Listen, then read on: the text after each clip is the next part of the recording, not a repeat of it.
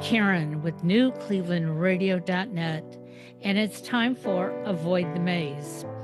And for those of you who listen regularly, you know I always have a guest on who has gone from A to even B, and that's been a huge jump. And my guest today is Jason Skisik. And when I read Jason's autobiography or bio or whatever you want to call what we write about ourselves, um, I was really impressed that as I read it, Jason, it didn't seem like this was much of a stretch for you, even though you may not have thought about this 20 or 30 years ago. So tell us a little bit about you and how you became the Jason you are today. Well, first of all, Karen, thank you so much for having me on the show today and sharing your audience with me. I appreciate you and your time. Um, I'm just excited to be here. So 20, let's go back 20 years. I'm 40 now. When I was just turning 21, I joined the United States Army. So I spent 4 years in the United States Army. I lived in Germany and was deployed to Iraq a couple of times. And when I got back from the military, I did two things at the same time. I followed my military mindset side of my brain, and I pursued going to college for a finance degree and becoming a banker. I thought I was going to take over the world of industry. But in my time in the military, I learned that I could build things and overcome problems and troubleshoot things. And so the second thing I did right when I got back from the military is two other veterans and I started a small CrossFit gym in a dusty warehouse on the fourth floor of an old building in Chicago.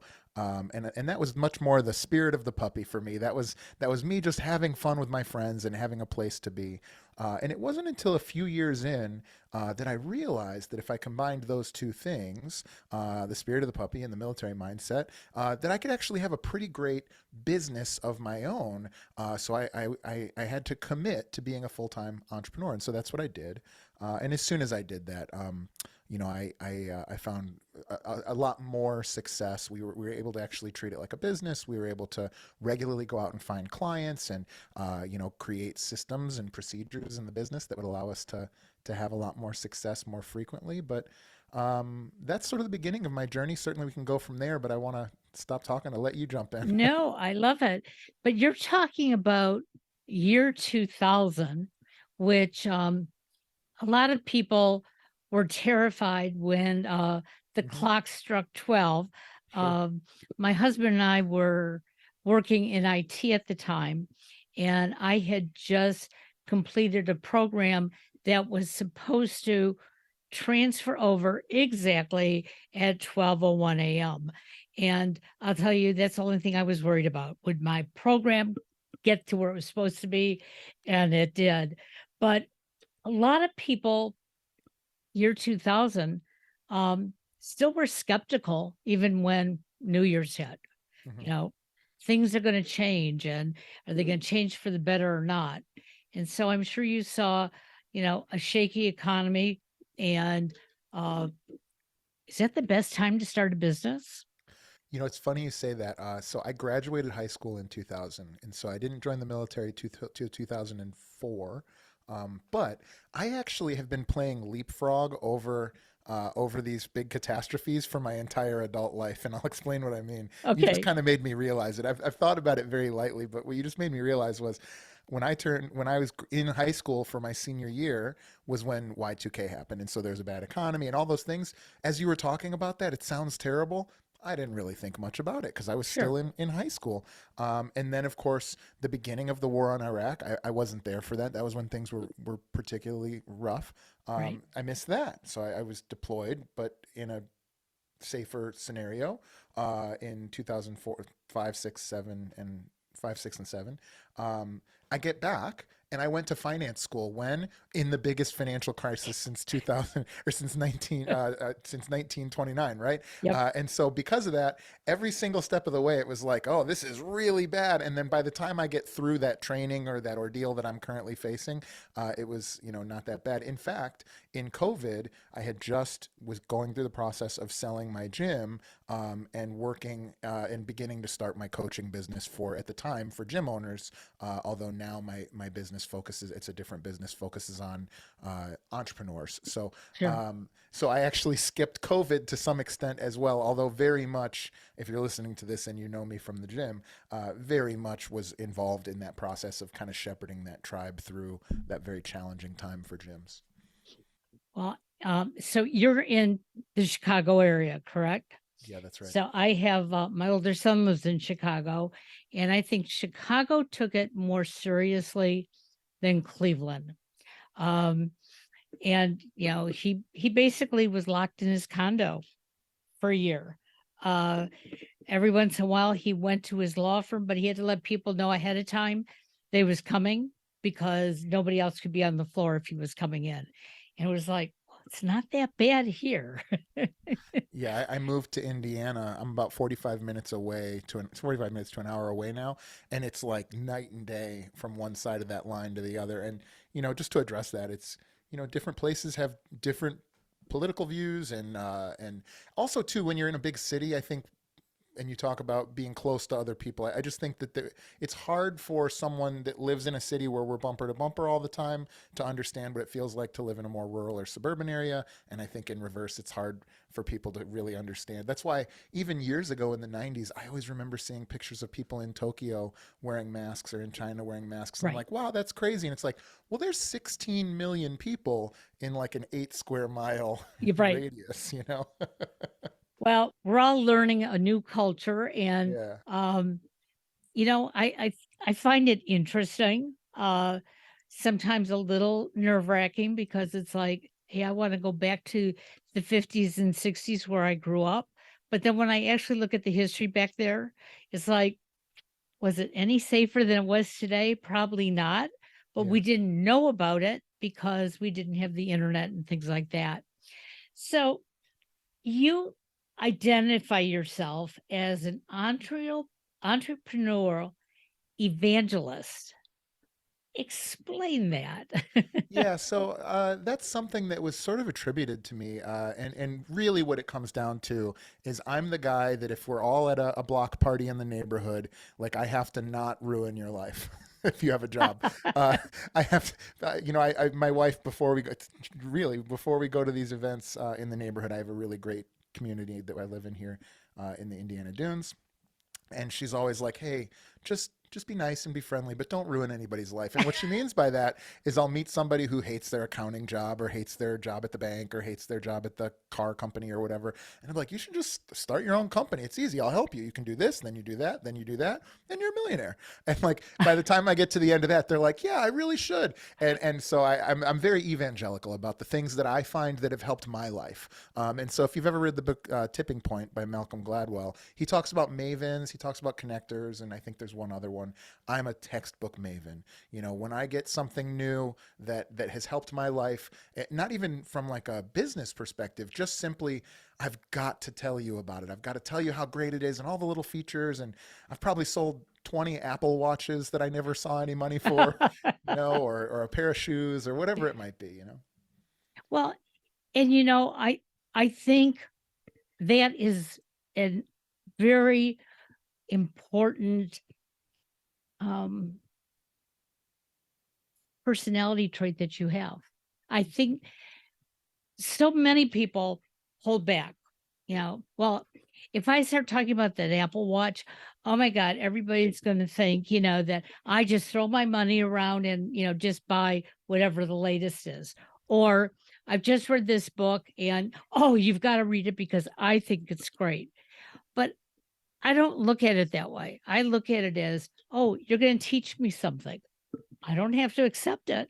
Yeah. But wow, if I wasn't here at this moment in time, would I have learned this?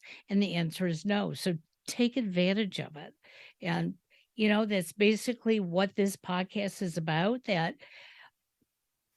if I hadn't read your bio on Podmatch, um, I wouldn't have gotten to know you.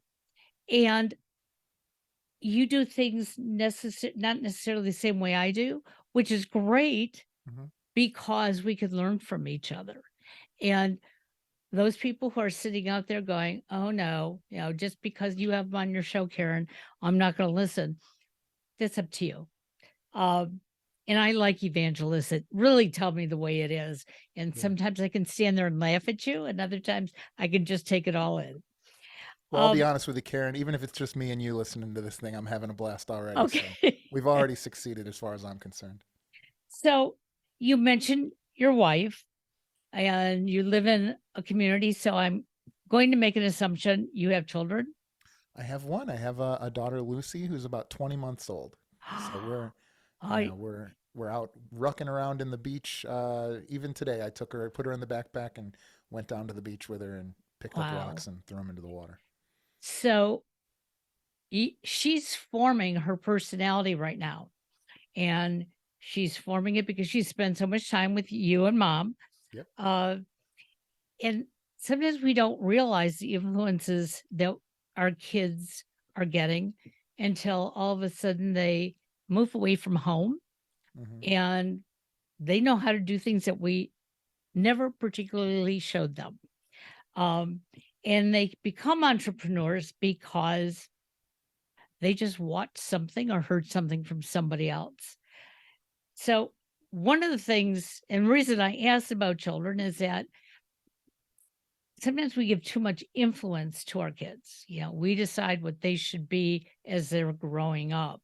Mm. So, as this evangelist, is that something you're going to do with your baby as she's growing up and let her know?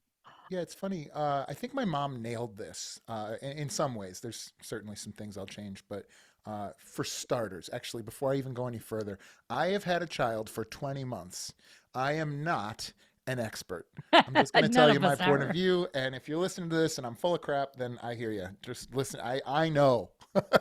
But my hope is that she can be an entrepreneur, she can be a doctor, she can be a bus driver. She shouldn't feel like she can't be anything. And so to me, it's much more about showing her that the world is what you make of it, and you can create things that didn't exist in the world if you set your mind to it. Because I think of entrepreneurs as people who see the world as it could be and can't help but to take action. And so if that's the case, I don't care. Like, I do jujitsu. I don't care if she does jujitsu. I own a CrossFit gym. I don't care if she does CrossFit. I went into the military. I don't care if she goes to the military. I would support it. And if she chooses not to be an entrepreneur, then that's fine. I will say that if she ever comes up to me and says, "Dad, I don't think I want to go to college," I'm gonna smile.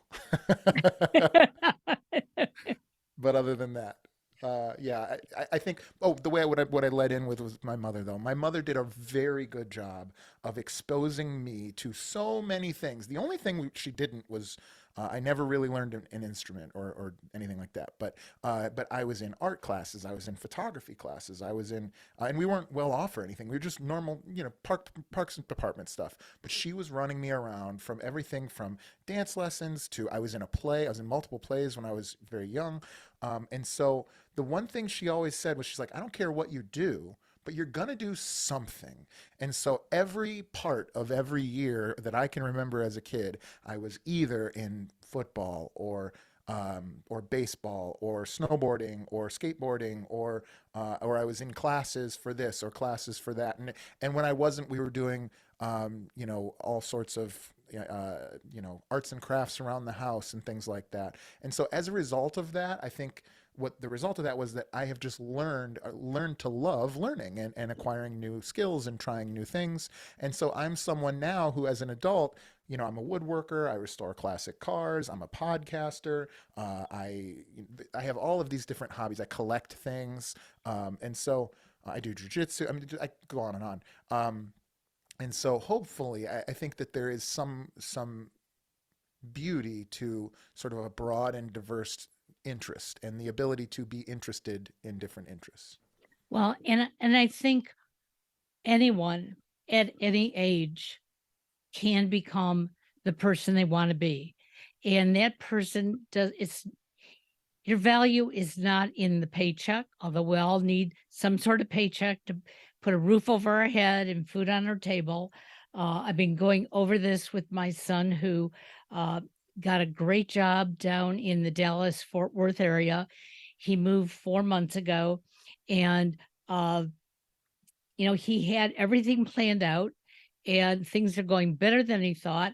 However, money right now is tight. And I said, experience it. Yeah. You need to experience it. So as you grow, you know how far your money actually stretches. I said, when you first left the house, you thought, okay, well, I'm going to get my condo and I'm going to get my car. And you had all these lofty ideas, but you're not quite in that bracket yet. And that means that it's going to take time.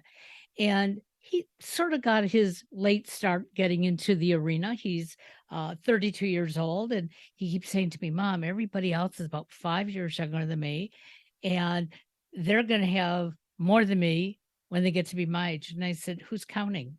Who is counting? Are you doing what you love to do? And you can just hear it in his voice. I couldn't be happier anywhere else. But I don't like Texas. Okay. But you love what you're doing. And so it's not hard to go to work. And you can use your brain and you can, you know, sit there and come up with ideas. Whereas if we wouldn't have given you that freedom up until you moved away, you'd be taking a 9 to 5 job and be very, very bored. And I know the feeling because I did that for a long time in my life. Mm. But when you started this CrossFit, okay, so you came out of the army, you probably felt really fit, probably were, although it sounds like maybe you had a desk job. Well, I was doing both. I in the military fell in love with fitness Oh, and things like that, but I hadn't found CrossFit yet. I was just going to the gym every day with my two veteran buddies, and when we went, we were rock climbing as well. I was doing a lot of cycling, rock climbing, and CrossFit. And at the time, I remember coming. We were going rock climbing outdoors and camping quite a bit. And I was coming home from a trip, and my friend who I was in the service with called me, and he's like, "Hey, man, the CrossFit gym's $250 a month or whatever it was at the time, which is astounding in 2010 or 2009. And I was like, well, he was like, you want to just start one? And I was like, sure, let's just start one. And so we did. Like, it was one of those stories of where you know, if you knew now what you knew then, or if you knew then what you know now, you never would have done it. But we did it, and we were able to overcome it. And so we actually opened a rock climbing wall, and we built a rock climbing wall and opened it and a CrossFit gym in a big space. But more importantly, I felt like I could. And the reason I felt like I could was because I had been through struggle incrementally since I was a child. First in a controlled setting, whether it was just normal kid stuff, and then it was my dad and my mom taking me to sports and learning how to, you know, you get hit by a person in football and you get right up and you dust yourself off and you realize that you're not going to fall apart. And then when I go to the military, it's, hey, we need to drill a hole in this piece of cement and we're in Iraq, which means if the drill bit breaks, there's no Home Depot to go get another one. And so you have to figure out how to get through it. So here I am chiseling or holding a jackhammer sideways inside of a manhole, which I really did. And so it's one of those things where we learned together. These people that I'm talking about were with me there, learned that we could overcome almost anything conceivable in like all sorts of different environments because we had to. This was a job that was very, very hard. We didn't get to pick what the mission was and we didn't get to pick who we worked with and we couldn't quit.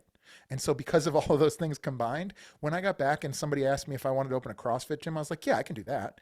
That's easy. And so I've sort of just carried that. It certainly was wrong, by the way. It was not correct, but it was easy to say yes to because I had seen what happens when you acclimate yourself to increasingly overcoming struggles on a higher and higher scale. well, and the reason we call this podcast Avoid the Maze, um, for a good portion of my life, I kept finding that I was in that maze and I'd hit a wall. And instead of taking a step back and saying, how do I get around this? Um, I would panic and kept waiting for somebody to rescue me. And typically it didn't happen. I had to find my way and I would, and I'd be fine for a while and then again slam up against it. Um, but I didn't realize how resilient I was um, until I met my current husband, and that was about 41 years ago.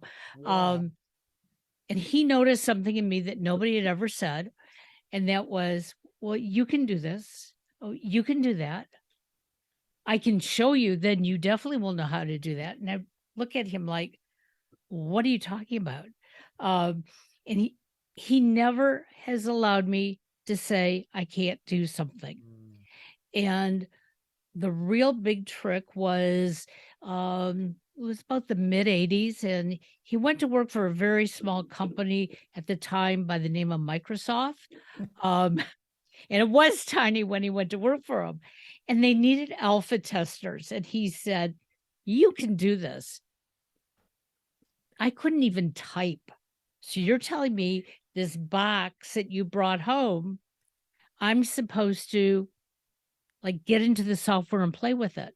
He said, "You can do it. Can you follow instructions?" I said, "Yes." And that's when it really hit me. I can do this.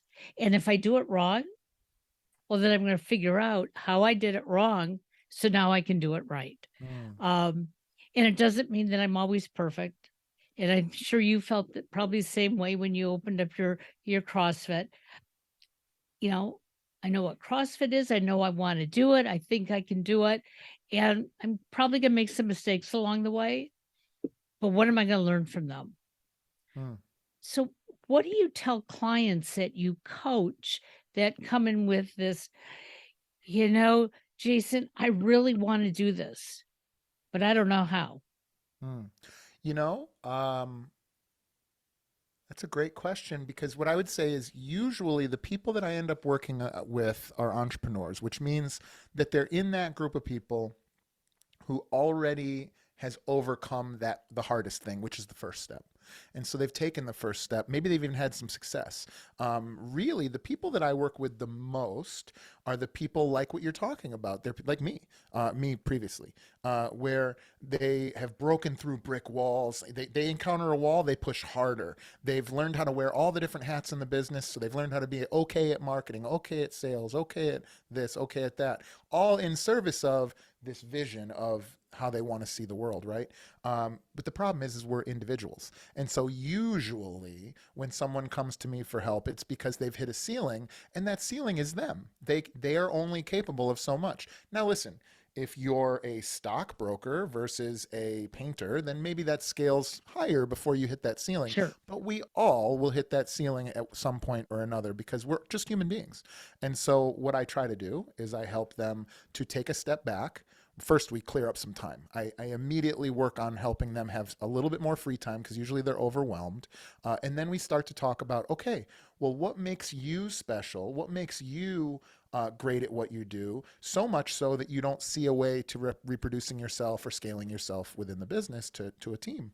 And there's a multi-step process to that, but it's actually it like you said, it's following steps. And so the first step is, well, what are your goals? And then it's what is the mission of this company? And then what are the values that are in your core that really make you you? And then from there we can start to identify the people that we can start to bring in that can maybe not replace you, but maybe they can replace parts of you, right? Maybe you bring somebody in who understands social media. Maybe you bring somebody in who understands how fulfillment, like a coach, if you're a gym or a whatever. Maybe you bring in somebody that's great with finances, or maybe better at crossing the T's and dotting the I's. You need some administrative help, right? But we can't hire anybody. We can't scale anything. We can't even really sell anything well unless we really know very comfortably exactly who we serve, exactly the problem we solve for them, and exactly how we do it and why that's important to us. Once we figure that out, all the other dominoes can fall down quickly. And I must say that most people have that drive, but they're so afraid to use it. Uh, I grew up in a family where my father um, had so much drive and dreams in him. And I'm not going to say my mother cut him down, but my mother needed him to go out and work and bring home a paycheck. And so she would support him, but only to a point where he would have to give it up. Mm-hmm. And I'm not going to say necessarily he had to give it up, but he would give it up or he would really scale down. Mm-hmm. Um, but I learned so much from him that the things that he really wanted to try, he did go out there and try. Mm-hmm. And one example, which most people will laugh at, is my dad was watching. And this is back in probably the early 60s. And that's when we only got like 3 or 4 TV stations. It was a Saturday afternoon, and he was watching something about raising chinchillas. Hmm. And he decided after he watched it, he called my 2 brothers and my mother and I into our den, and he said, "Okay, I'm going to go out on Monday after work, and I'm going to see how many white rabbits I can buy, how to mate them, and be able to sell them for their fur." Now, we didn't live in the country, we lived in the city. And the next day, he went out and converted our garage, and he made cages for these bunnies that we didn't even have. Yeah. But the following weekend, he came home with 1 male and 6 females. And very quickly, all the females were pregnant, and all of a sudden, there were bunnies. And we all had to learn how to take care of these rabbits so that their fur would grow properly, and that my father learned how to shave them. Wow. None of us had that experience. Um, and so that was my first step to understand. If you have a dream, follow it. The only reason he gave it up, we moved from the Detroit area to Minnesota, and taking those rabbits across the state line back then was illegal. So Mm. we had to give it all up. But I think we all have that dream to want to do something. And maybe we haven't hit a ceiling, but we just want something different. Maybe your parents convinced you when you went to college that you should be a lawyer, and you become a lawyer and realize, well, yeah, I can do this, but I don't really want to do it. I have that client right now, by the way. That I can exact believe it. client. Yep. Yeah. And Yeah. so family sort of looks at you like you're going to give up your law degree to go raise rabbits or go cycling or whatever it Yeah. is. Yeah. Yeah. But I know when I made the change for myself, it was so liberating. And I knew that my income was dropping. And did I wanted to? No. But I wanted to feel good when I woke up in the morning. Yeah, I'll speak to that really quickly. I think of my life as a three-chambered heart. I have my personal and professional life. I have my family and social life, and then I have my personal like self-care, right? And I think a lot of times people think they can borrow blood from the other two chambers and pump them into one.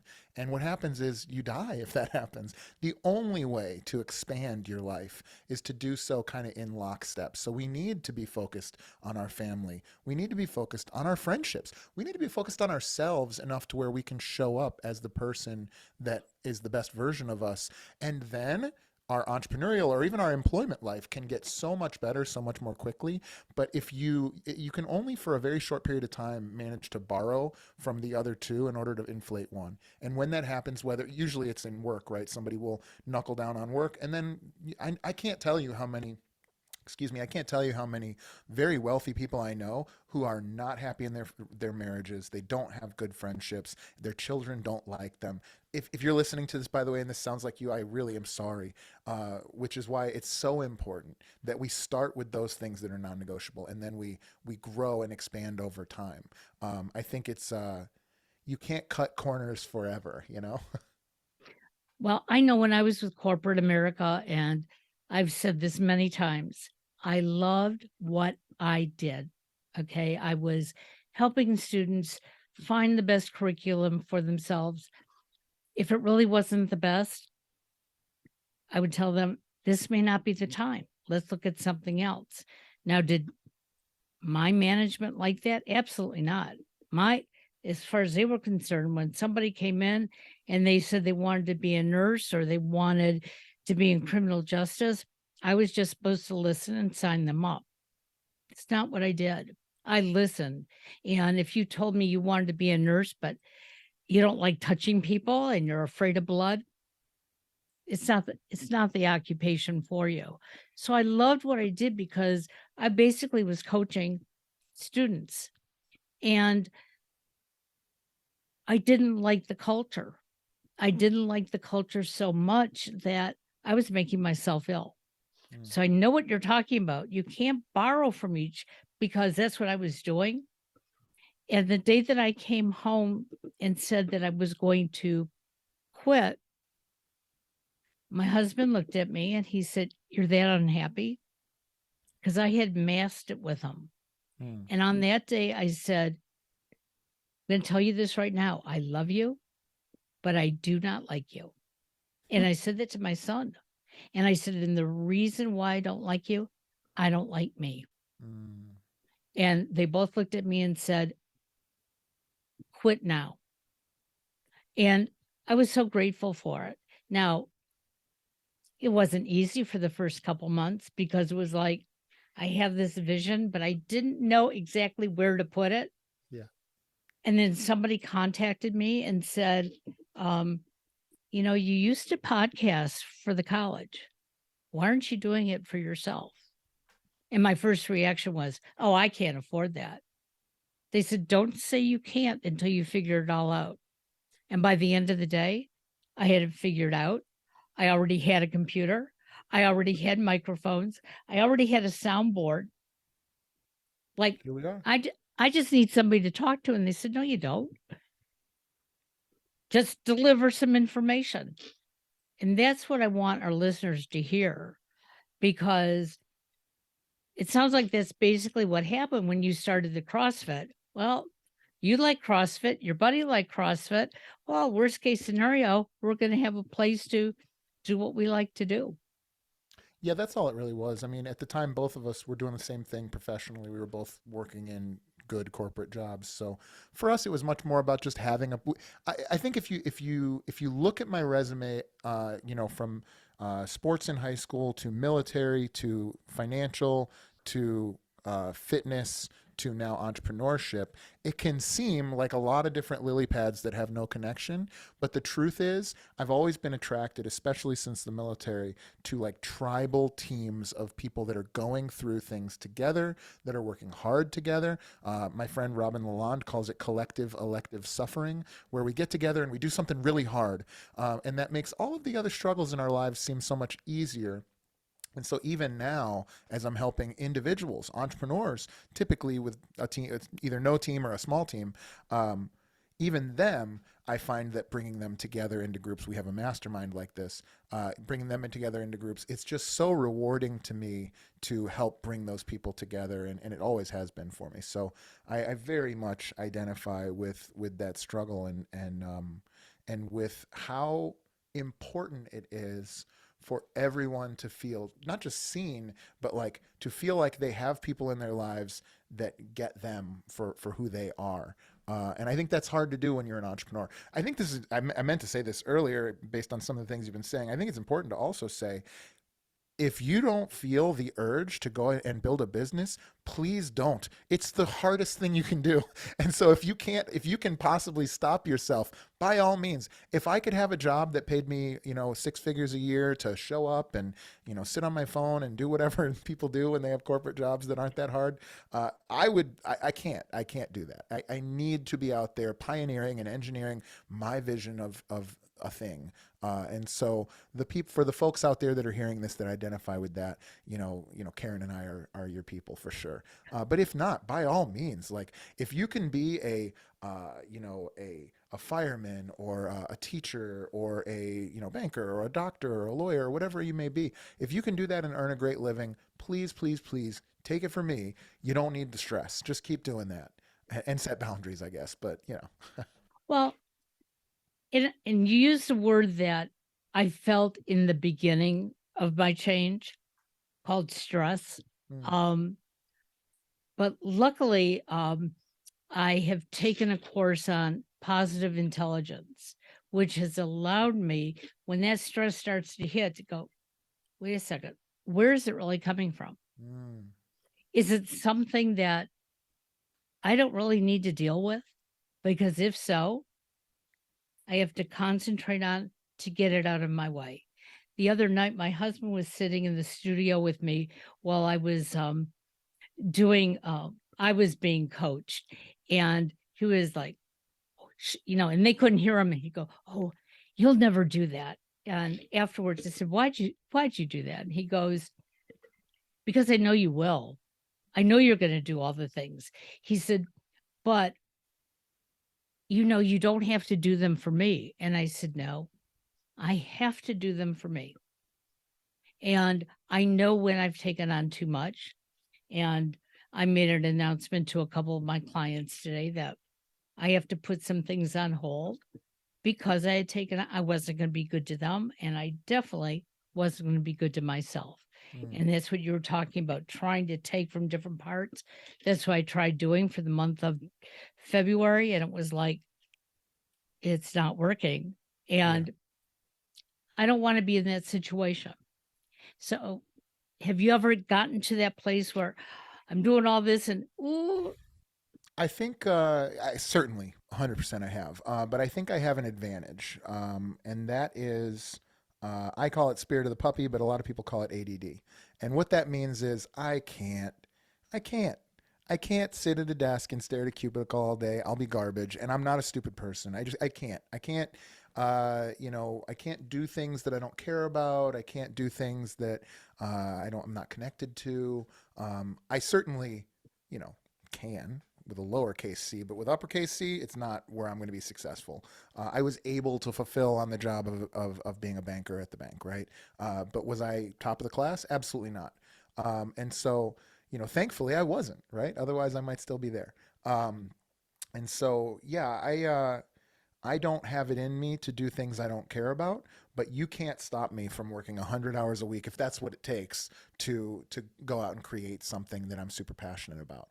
And so, because of that, I like to think of myself as a shepherd of my own attention span. And so, I try to set up the gates and shepherd my attention span towards those things that are valuable to the world, that are valuable financially, and that can help people and that I will enjoy. And so, I've been very, very lucky that I love energizing relationships. I think of myself as shepherding people towards the top of whatever their mountain is. That's what I do as a coach. And so, very much identify with putting myself in positions where the work doesn't feel hard. I think I retired in 2018, to be honest with you, because that was the last time that I was trading my time for money, even in my own business, where I was doing something that I wouldn't have otherwise done to get a paycheck or to make more money or to do whatever. Right now, or to whatever extent that we're doing well here, it's as a result of me playing. It's as a result of me doing the things that I love to love do. to do. Yeah, I mean, how many times are you on a call with a client? I guarantee you, Karen, you have this too. You're on a call with a client and it's like, I should protect my time. You're like, but I'm having a good time. I'm having a great time. I'm Yep. talking to you. I'm talking to you. I could talk to you for 2 hours, Karen, and I'll get off of this call buzzing. I've never gotten off of a phone call with an entrepreneur with less energy than I got on. It's just never happened. I mean, there's certainly been jerks, but when I say that, I mean like it's never felt like work to me. Um, Exactly. and the more of it I do, the more of it I want to do. And so let's rock. Let's go. Like I'll keep doing it. Well, and I'm so glad that you brought up the ADD because I don't know if you've seen the new employment regulations, but you now have to identify if you're on the autism spectrum, have ADHD or ADD, which I think is horrible because I think so many of us do. And many of us are probably undiagnosed. Well, my Um, generation was, sorry, I didn't mean to cut you off. My generation was hyper over yes, diagnosed, right? So it's like 60% of my peers have ADD and were on medicine at some exactly. point. Yeah. And my youngest son, um, at age 6, now he was this normal child up until age 6, and somebody gave him the label of autism, and everything changed because doctor said, "Oh, if he's autistic, we got to do this." Teacher said it. Um, he's the one who's down in Dallas, has this wonderful job, went there to do one major thing, and within a week, they said, "Oh, you know how to do that? Oh, you can do this." and he's just excelling. Like I said, he loves the job, he loves the people he's with, hates the city, but he said, "You know what? You can't love everything in life." And Yeah. that's the truth. You can't. Um, but we have to get our society to stop looking at individuals who might be who can't just sit all day long to do one thing. See what that person is capable of doing. Encourage them. Obviously, you encouraged yourself because you understood it. Um, and my son is the same way. As soon as he got away from school, as soon as he got out of college, and nobody, had to know that he was on the spectrum, um, people always said, "How can you be doing all this work?" He said, "Because if I like it, I can do it." So I think you said it well that um, if you love what you're already doing, if you're a teacher, if you're a clerk in a store, doesn't make any difference. If you love what you're doing, keep doing it. If you love But what you're doing, nobody has to tell you that. I think that it, that's the yeah, thing. It's like, I mean, to that point though earlier, I was removed from regular school in first grade, and put into a behavior disorder school for 6 years, where they could. I mean, we had smoke breaks in the '90s, I can and believe so it. yeah, and so there's 40 kids in 4 classrooms from K through 12, and I was in first grade, and so I was in there with people that were in gangs and had been in violent situations, and all I was just tough in class to deal with, right? But as a result of that, so there was some negative stuff for sure. But as a result of that, the other thing that came out of that was there was nobody else in first grade, which meant Jason worked at his own pace, which meant that I had, teachers that were looking out for me that really took an interest in me. It meant that I read, dozens and dozens of books that were like this thick because I got into it and they found a way where I would go through my work. I'd be done in 3 hours for the day and I would spend my time reading the rest of the day. And so because I had this opportunity to sort of pursue my own interests as long as I was, learning and growing, I attribute that a lot to who I've become as a person, as an adult, because even then going to college, like I would fall asleep in college right after school. Before I went into the military, I would go to school classes in college. I'd just fall asleep.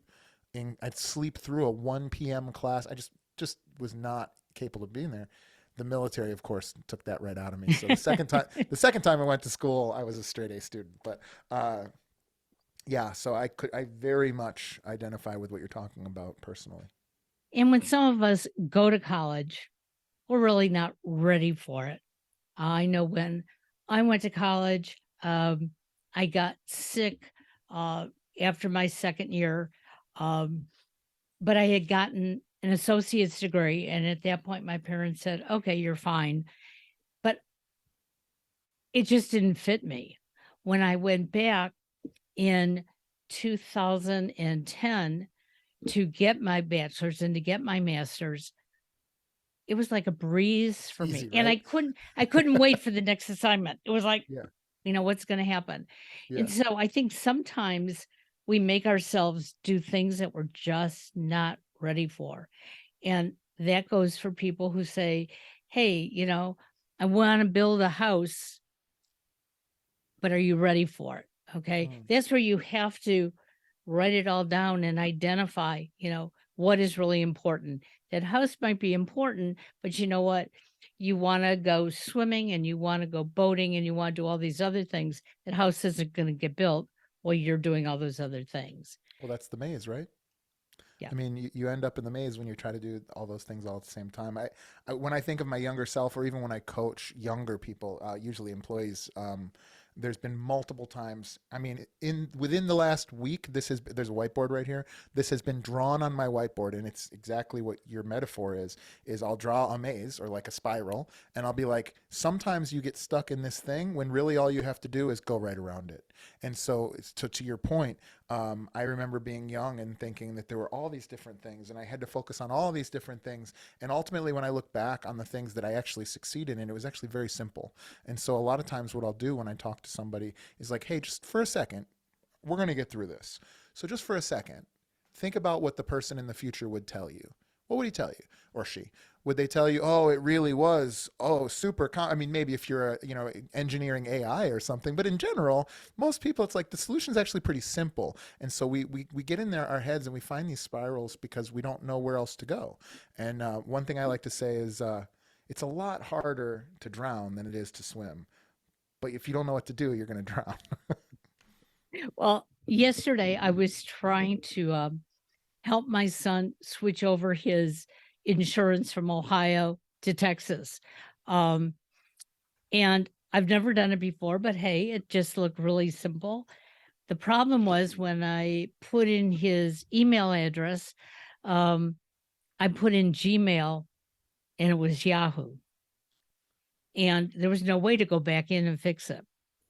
But there was a way. There was a phone number, but I could not see the phone number. I didn't see anything as I went through it. And I finally just turned to my husband and I said, okay, I can spiral through this and lose my mind, or you can either help me find it or you can do it. And I'm not good at relinquishing anything that I'm doing. It was the best thing for me yesterday. I walked around feeling, okay, I made a mistake. I accepted I made the mistake. I accepted that my brain was not where it needed to be to resolve it and go for it. And in 10 minutes, everything was fine. But if I would have done it, I wouldn't have any hair on my head, because no matter how much training you have, no matter how positive you are, you can still spiral out if you don't stop it. And we're human. Yes, we are. That's true. So, what famous words do you have for us before I have you tell people how they can find you? What famous words? Well, there's three types of work. This was told to me by a mentor years ago, and I very much try to live by it. There's three types of work. There's work that you cannot do well. Don't do it. Just find a way to not do it. Don't be a baker if you hate measuring things and cleaning up after yourself. Uh, Two, there's work that you can do, and at the end of the day, it drains you. It takes a toll on you. It spends your life doing it. And you should minimize how much of that you do. And then there's work that you can do that it seems like no matter how much of it you do, you're recharged and energized. Do that as much as you possibly can. And if you're not in a situation where you can only do that, what you can do, so this will be like part B of that, is imagine the mountaintop that you one day want to sit on. I want to sit on this mountaintop. I want to make this much dollars a year. I want to have this much time with my family. I want to take this many vacations. I want to wake up at this time. I want to look like this in the mirror. I want to be able to go to these places and do these things and drive this car. Everything. When do you wake up? When do you go to sleep? How many children do you have? Are you married? Are you not married? Whatever it is. All of those things, the more clearly you know what that mountaintop looks like, the more the much more easier it is to only take steps in that direction. And that is essentially what I help people to do, is by guiding them to take steps in that direction. And when they decide to, you know, take a shortcut and step in a different direction, I just remind them and put them right back on the path. But you can do this for yourself. And I think that if you can do those two things, you will be a happy person. And if you find that you're not, it's because you actually have misunderstood those things. Well, there are a lot of coaches around. And one of the things that I do for our listeners, I'm a coach advocate. And what that means is, no, I'm not going to coach you, but I'm going to guide you to the coaches that have been on this program. If they're not the right ones for you, well, you know what? They know somebody else who might be. That's one thing I love about coaching, is that not, at least in the last year, and I counted it up the other day, 226 different coaches have been on Avoid the Maze. And you all are similar but different. And I think that's what's important. And you all know that. And you're not going to take on a client who doesn't mesh with you and you don't mesh with them, because it does nobody any good. Um, Jason, you've been a delight. This has Oh, thank you, been Karen. absolutely wonderful. Um, continued best wishes. Enjoy that little baby of yours. That's I'm sure you're doing that. Oh yeah. Um, and we'll have you back on, and maybe we'll have you back on with one of your clients who wants to talk about how they got to the mountain. Oh, that'd be lovely. Well, again, thank you so much, Karen. And if you're still listening to this, it's because you love Avoid the Maze. So before anything else, be sure to go over, like, and subscribe for Karen. She's doing a great job and putting her heart and soul into this, and you can tell. And if you have any energy left after that, then you can find me and all of my stuff at www.spearandclover.com. If you think that you might be a good fit to work with us, I typically help small entrepreneurs that work online go from 6 figures a year to 6 figures a month. So if that sounds attractive to you, just reach out to me and we can talk about if I can get you there. It's wonderful. And all that information will be in the show notes. So there's no excuse to say you didn't know how to get through to Jason. Love it. Have a great day, Jason. You too, Bye bye Karen. Thanks now. again. Thank you.